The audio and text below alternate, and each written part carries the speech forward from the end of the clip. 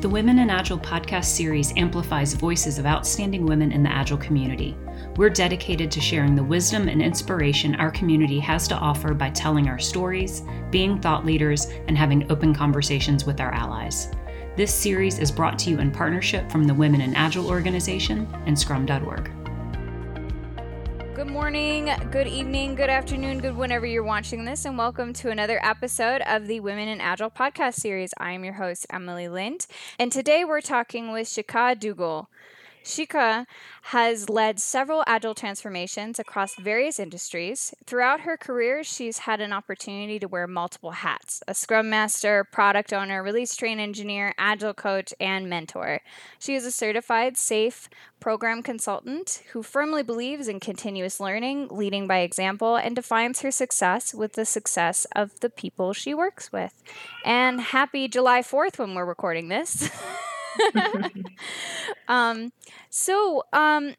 did you find Agile?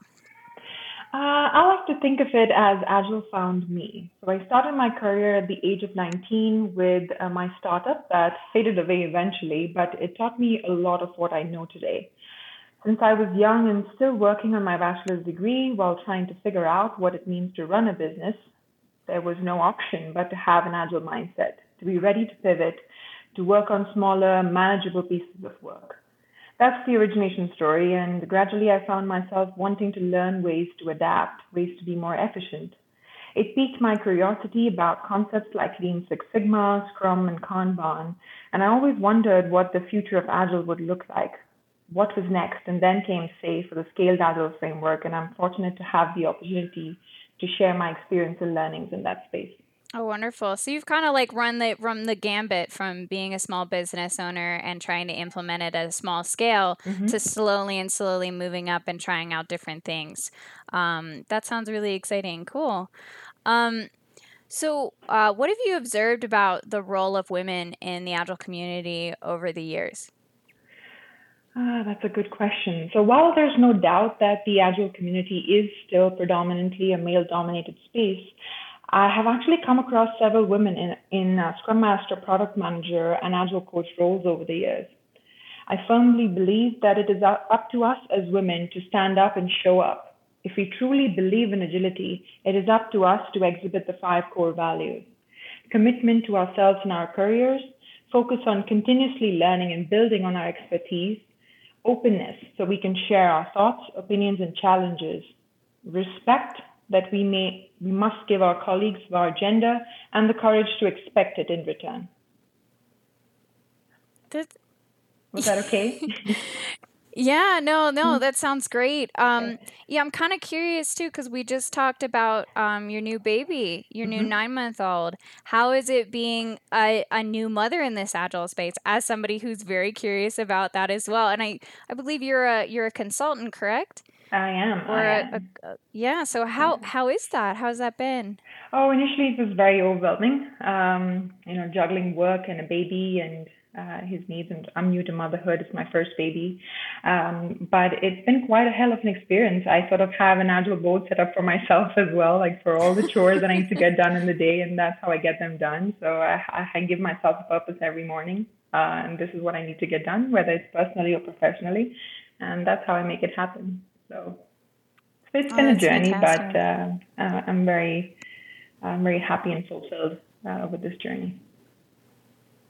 And it seems like you're an Agile mom as well as being an Agilist as you work. So. I guess when my baby grows up, he's going to have a small little Kanban board of his own with his chores. I have mine in my room. I was thinking, put that with I'm sure my kid, whenever I have a kid, is gonna be like, Mom, I get it. I'll put it on a Post-it note. Yeah. I understand. Yes, it's going from the doing to the done column. Once you accept it. Yeah, my husband hates it, but I kind of have one for him as well. Like he doesn't know but it, it's a hidden one. Yeah, like I keep putting things on his plate, saying that this is what you need to get done, and I'll ask him throughout the day, was this done yet? Like, what's the status on this? And I'll sort of move it for him.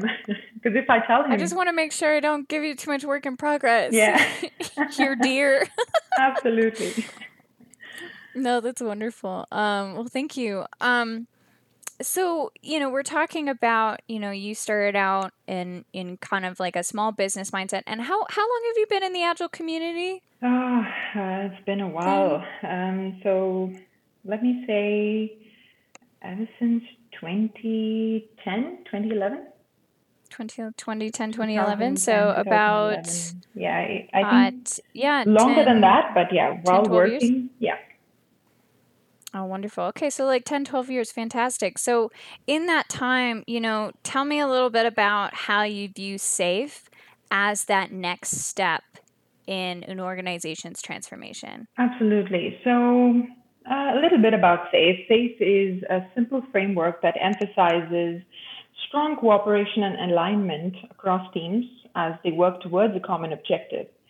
It is built on a blend of lean and agile principles, and ultimately, SAFE enables businesses to consider the big picture and guarantees alignment with business goals. Now, because developers and testers may lose sight of business objectives, this alignment can often slip away in agile organizations that adopt a more bottom up approach. SAFe's top down methodology, in contrast, helps to guarantee that strategic objectives are always kept in mind and that all the choices are taken in support of those objectives. Interesting. Okay. So, for those that, have either, they know about SAFE or they've been in SAFE implementations, I think you're the first person that's ever told me it's a simple framework. Can you explain a little bit why you think that is? So it's essentially just a guideline, right? So it helps us effectively manage the complicated large scale projects. It gives us a roadmap of how do you start implementation, to help us standardize the processes across teams and helps prevent obstacles and delays that could arise when several teams or programs must collaborate. It also aids in determining success metrics and identifying areas to enhance workflow. So it sort of gives you the layout, it gives you the roadmap of what you need to follow, how to get there. And it's a guideline. So you modify that based on the requirements of the business, based on the needs of the company and what your goals and objectives are, and whether you want to start as a pilot with some smaller teams or whether it's full-blown scale safe implementation at scale. It just depends upon what you're trying to achieve and what the needs of the company is. But essentially, it's just a guideline. Yeah. No, I like that. I think what you're basically saying, if I can paraphrase on this a little bit, is that like it's a simple framework because it can be as complex as you want it to be. As simple or as And complex as you yeah, want it it'll to be. serve as if you make it really big and complex and robust, well, then it's going to be big and complex and robust. That's like the guideline that you're giving it. But if you give it a guideline of minimum viable and effectively managing your teams, it might be relatively simple for your Absolutely. organization to implement. And more often than not, it helps to start small, right? So if you started with the very, like you said, MVP, at that MVP level or just at the skeleton level and then build on it, you can use all of the robust features that it provides and all of the different concepts that it provides. So it's just up to us, how we use it in what context and the business needs. Yeah, I do like that. A lot of times I'll tell people, when they're looking at the big picture, because I'm a safe SBC as well, is like this is like the whole toolbox, right? Mm-hmm. And like these are like the minimum pieces that we probably want to have. But then from here going, what guidance from agile product delivery do we want to use, And what are the things that we're struggling with in X arena? And then what's maybe a toolbox or a principle or a process that we can try to fix it, Absolutely. instead of just going, all right, big box, throw it at you. I agree. I agree. And in the end, like there is no right or wrong answer when deciding whether your company should implement SAFe in order to scale. The key basically is we educate ourselves about the options that are out there and the specific requirements of the business so you can choose the strategy that will work best for the team. Wonderful. Can you give me an example of you either implementing that or of SAFe working in that way? Oh, sure. So you mean to say whether or not SAFe is the best way to scale? An example of that?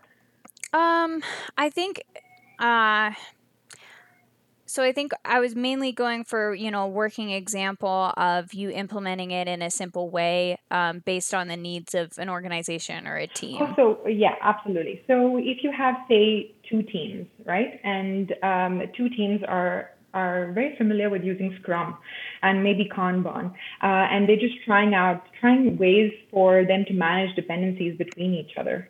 We're trying to make sure that the teams are coordinated, they are in sync, and work from one team does affect the other. So in that way, you're using some of the concepts from SAFe to manage those dependencies, whether it's having the same cadence, whether it's having the same PI planning dates, and pre-PI planning sessions, post-PI planning sessions, just to make sure that we're aligned. What came out of the PI planning, are we aligned on the outcomes? So just using even that concept helps some of the teams, start to scale, start to think about the bigger picture, start to think about how their one's work affects the other, and how the impact of the change. So this could be a simple way of implementing some of the concepts without really going too deep or making it too complicated. Oh, wonderful. Yeah, that's a great example. Just really making something visible and transparent and being able to track that, because PI planning, right? Purpose is alignment more Yeah. than anything else. So fantastic. Absolutely. And then maybe even using yeah. metrics, right? Like program predictability metrics. Even if we don't call it that, we're always, almost always trying to measure actual versus final. Whether it's, did we achieve what we planned? Did we set out to achieve that? Like even if you're using Scrum, right? It's sprint goals. We've set some goals for ourselves, and we're trying to measure at the end that we did achieve them. So if we're having multiple teams coordinate towards one program, or trying to together put their minds together and build a product, and maybe if it's a new product, they can still use program predictability as some piece of that metrics to measure final versus actual. And that could be a small concept from SAFe without really implementing a full-blown SAFe implementation at scale. Wonderful. Thank you. So tell me why you prefer SAFe, or why you suggest SAFe over other scaling frameworks like LESS or Nexus or Disciplined Agile. I alluded to this a bit earlier when I mentioned it's a simple framework, just because I feel like there are a lot of useful bits and pieces that we can use from here and there. And at the same time, you can also make it as complex as you want. So if it's like you start small, so you can start using Scrum, because most teams today in IT are very familiar with using Scrum or even Kanban, and it gives you that flexibility to choose what's necessary. For example, a DevOps team, Kanban may be very useful for them. For some teams, you might need to use Scrumban, which is a combination of Scrum and Kanban. So it gives you that flexibility of choosing what is right for that particular team, what works for that team, but at the same time, be coordinated and keep the objectives of the business and the business goals as the main priority. So everything that's worked on, everything that's developed is all supporting that main goal of the business. And it also keeps product owners very much, occupied, very much involved throughout the process, because they're part of the system demos, they're part of assigning the final business values, they're part of the conversation.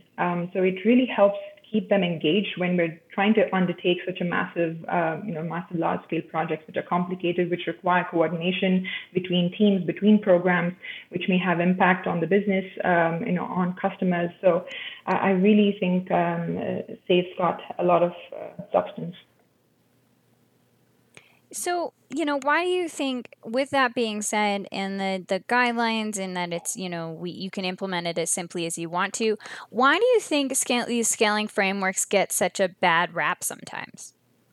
I think people are, whenever there's change, and change is the only constant, but wherever there is change, there is resistance, and people are scared, right? What does it mean for their jobs? What does it mean for job security? What if we can't get this done? Like, what about the existing customers? Are we going to be able to meet their needs while we're trying to undertake this huge transformation? How much is it going to cost us to bring in these consultants to make this big change? What does that mean for ongoing work? We have a lot of backlog. So there's a lot of questions that need answering when you're trying to undertake a transformation like this, when you're trying to take a decision like this. So if there is, so it's important for us to gather all the information that we have. But if there are questions like this, there's bound to be that that rep of being scared. Or if you have had a bad experience one time with one team, it sort of gets carried on with all the other teams where they're like, it didn't work for once, it's not going to work again. Or if you've had a little less skilled, or maybe I should say a little less, you bring in a consultant that's not really very familiar with that concept of how doesn't have the experience, and they've had bring in one size fits all, prescribed solutions to the table, and that doesn't end up working for the team. They sort of have that, it leaves a bad taste in the mouth. You try something one time and it doesn't work and it doesn't taste right, you have that bad taste in the mouth. So that can be one of the reasons as well. But for someone who's going through training and understands what it means and how to start, and that it's just a guideline, it's not a end all be all, and it's not like this is how you do it and this is the only way to do it. And once you understand that, I guess then it becomes more easier to adopt it. Eventually. But I think initially there's always that hesitation of, is it going to work? It's not going to work for us. That kind of situation.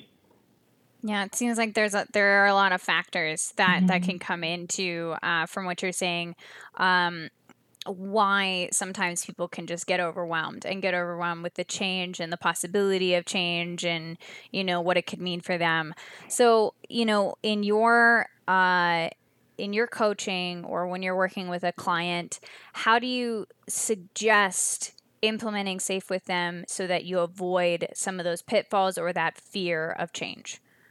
So usually when I do get client requests, they have problems, and they will talk about those problems, and I tend to focus on those areas because usually they've heard from people, or they've heard from one person or the other that in their company this is what worked.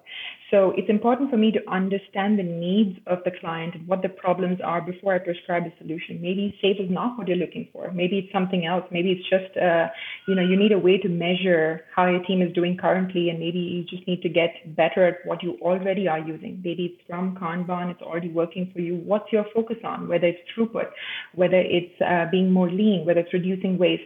So really understanding those problems and why are they looking to scale? What's the plan? Where is the product heading? And once we decide that, all right, SAFE does make sense in this situation, it usually starts with support from leadership. Right? Because you can implement any framework that you want in one team, but in order for it to scale, you definitely need, and that's like the foundation, right? Getting leadership on board. And once you have leadership on board, and once they are trained and managers are trained, then nobody's going to expect teams to come up with waterfall status updates anymore. So I think that's very, very important, because if leadership is not trained and if they don't support, then it sort of becomes like the teams are taking one step forward, two steps back, because they're expected to give estimates in hours, or things that the upper management wants to see, and then it's harder to move forward that way. So I feel like the first step is definitely getting leadership on board. Okay, so you're really saying getting leadership on board, starting where you are, really seeing where the organization is today, understanding the problem so that you can get them to where they want to go. Like, what is their goal? What is their plan for transforming, so that you continue to focus on that with the rest of those in mind. Was that a good summation? Yes, absolutely. And the fourth point, just to add the fourth point there, I guess it would be to educate ourselves of all the concepts that are out there, all the options that are out there.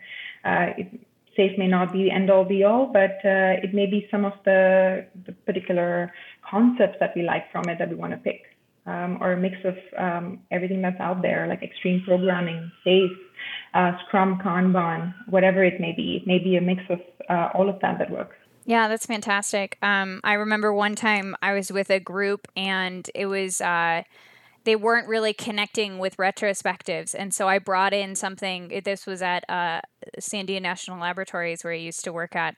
And so I brought in an after action report, which is basically a military retrospective. And they were like, oh, and totally went through the whole exercise and stuff. But sometimes you have to switch things up. There's a lot of things out there. Absolutely. And you just don't know what's going to connect with people. Yeah. Wonderful.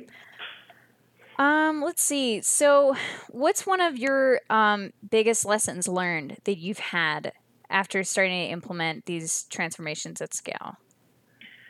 I think the biggest lesson that I've learned is that we as change agents can't really just come in and preach. Like you can't just come in and say, "Hey, these are 10 things that I'm just going to change from today, and tomorrow it's going to be a new day, and this is how we're going to do them," because that usually doesn't work. Like you need to come in, gain the trust of the folks and figure out what's really working for them. So like if there's a company who's making millions of dollars in revenue, there's a reason that things are working. There's a reason that we're still producing, we're still in profit. So we need to figure out what are the things that are really working for us and how we can build on it, and maybe keep those things that are working for us. Whether it's for me it was retrospective sessions, right? So something that really worked for one team is that they liked to have a page that was open for them, like a place for them to come and add their inputs throughout a sprint or throughout a PI, instead of just meeting maybe once in a week, or once at the end of a sprint, or once at the end of a PI, and then they're pulled away from work for an hour or two, and they have to think back of what happened last 2 weeks, or what happened throughout this PI. So having a place like that really worked for them to add all that their inputs in before we get into the retrospective call. And that way we didn't end up spending all this time collecting all that feedback during the call. So we didn't end up spending like 40 minutes of the 1 hour, which we would do with other teams, collecting that feedback, because retrospective session usually means where we all collect that feedback. And so we modified that piece to work for us. That's what worked for the team. So you can't just come in and preach and say that, hey, this is what works for somebody else, and this is how we're going to do it. You need to see what works for the team, what they have appetite for, and figure out that appetite for change, and then introduce it in small doses. And I think that way it sticks. And you want people to, at the core of Agile, people should have an impact on their change, and they should have a say in it. So in the retrospective sessions, really, people should have that space and feel safe to express their opinions and suggest improvement items that actually stick. So instead of me coming in as a Scrum Master, as a product owner, as somebody wearing an Agile hat and saying, this is what we need to change, I really need to hear it from the team, because when the team says that we need to change something, it sticks. We have buy-in. So I think that's one of the big lessons that I've learned over the years being in this space. Wonderful. Wonderful. So, what are you doing now for your own professional growth? What's been on the top of your reading list, Well, so now that I am a 5X SAFe certified SPC, I am currently working on learning more about the consulting space and how I can empower client teams to scale their Agile transformations to get to the next level, and learning so much from everyone I meet in the process. Ultimately, my goal is someday to deliver a TED Talk and inspire so many young girls all over the world, especially those from underprivileged communities and developing countries, to take up a career in this space. Oh, that's wonderful. What would your TED Talk be on? I guess I haven't figured that piece out, but I guess the TED Talk it's going to have to be a topic that's relevant then when I get to give it.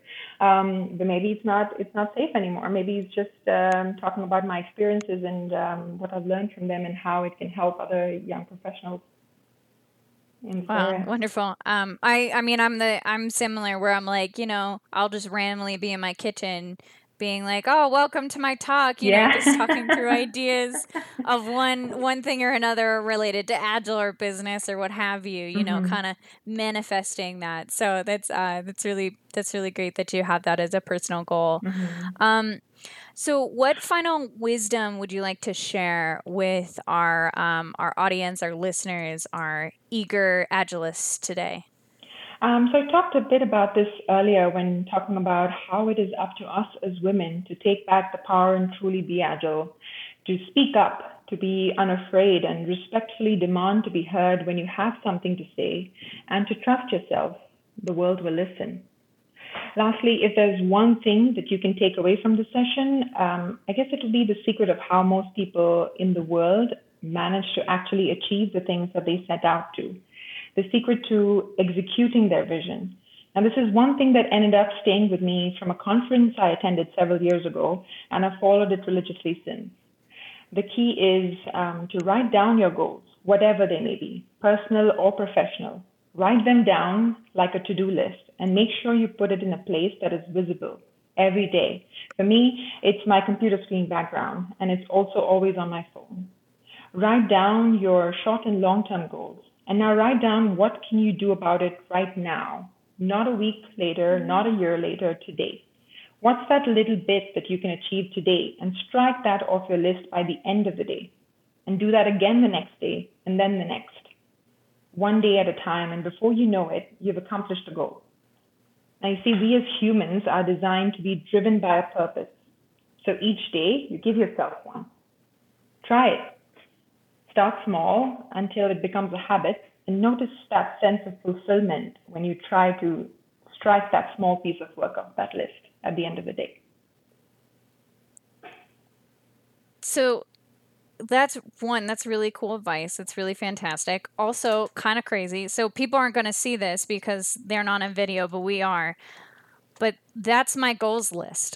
Oh, wow. Yeah. It's my computer screen it's background. literally right next to my desk. So like you said that, like write down your goals. And I was like, and have them in a place that you're at every day. And I was like, yeah, it's right there. Yeah. But then, and it also right under it has all the, like, because one of my goals is to travel. Mm-hmm. And to have it under that, I have all the places that I want to go Mm-hmm. on there. And so but I never thought about not just like putting it up there, but going, okay, what can I do today to advance one of those? Goals, yeah. You know? Yeah. And that's really interesting. I'm going to think about how to do that. That's fantastic. Thank you. I've actually observed, like, one day I've tried not using a list, not writing down and giving myself a purpose. And sometimes you do that, you take a break. But I've observed that, from a few days that I don't write down a goal for myself, I don't end up achieving a lot that day. Like the day that I write something on my list, I, by the end of the day, want to go home and strike that thing off my list. And that helps me to get that done. So, every different things work for different people, but that really helps me, and it seems like it's helping you too. So, yeah, no, I think that's really interesting because I feel like I definitely, I write everything down. I have all my sticky notes everywhere of where I need to have things, but then it's almost like making sure that regardless of the task list, you have the things that give you purpose and the things that give you drive, and making sure that you're having at least one goal that day, regardless of your task list, that gets you to that point. I'm thinking like even like, for example, I have mine, which is like to, stay at a healthy weight for my frame and stuff like that, like to continue to be healthy. And so maybe it's just as simple as making sure that I have a certain amount of vegetables that day, absolutely. versus or the like number some of of my glasses of water you need to drink that day. Yeah. Yeah. And that's my goal for that day versus like there's like I want to write a book one day. Maybe I do some writing prompts that day, something like that. That sounds really cool. What's yours today? So for me, I want to keep my carb count low because I'm trying to lose all this postpartum weight. So I use an app, right? So it's the same mentality. When you're trying to use an app that keeps you accountable, before you eat anything or consume anything that day, you need to put that into the app, enter it to make sure you're not surpassing your calories or your carb count, things like that. And that's what keeps you accountable. So it's the same idea. Even in this case, where you're writing down your goals and making sure that whatever you're doing that day is helping you get one step closer to at least one of those. One of those goals. Fantastic. Well, thank you so much for your time today, Shikha, and thank you. Thank you all for listening to this episode of the Women in Agile podcast series. It's brought to you in partnership from the Women in Agile nonprofit and Scrum.org. We hope you've learned something new and invite you to tell a friend or a coworker about the podcast. Please go online to Women in Agile, all one word, all lowercase, .org, to learn more about our initiative and find more inspiring podcast conversations. So thank you so much again today for your time and for your advice. There's That's definitely, I'm going to take that last one right away, where I'm like, that's going to change my day-to-day routine. Yeah, absolutely. I'm glad it helped. Thank you so much, Emily, for having me. It's been a great evening spending some time with you. Thanks for tuning into this episode of the Women in Agile podcast. It's brought to you in partnership from the Women in Agile nonprofit organization and scrum.org. We hope you've learned something new and invite you to tell a friend or a coworker about the podcast. And as always, you can go online to womeninagile.org to learn more about our initiatives and find additional inspiring podcast conversations.